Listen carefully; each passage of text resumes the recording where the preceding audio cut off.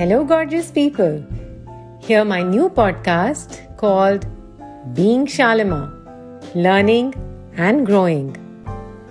Too young to call my story a success story yet, but old enough to share what I've learned and still learning in my life's journey through my venture, Dream Catchers. Today I'll share the 3 choices to make in life. First one is, we all operate out of one of the 2 major feelings. It's either love or fear. I have learnt in life that operating out of love in every circumstance has always helped me, hugely benefited me. Whenever in doubt or fear, I tell myself, love Shalima, love. Love gets priority. And it's magical how it works. Point number 2.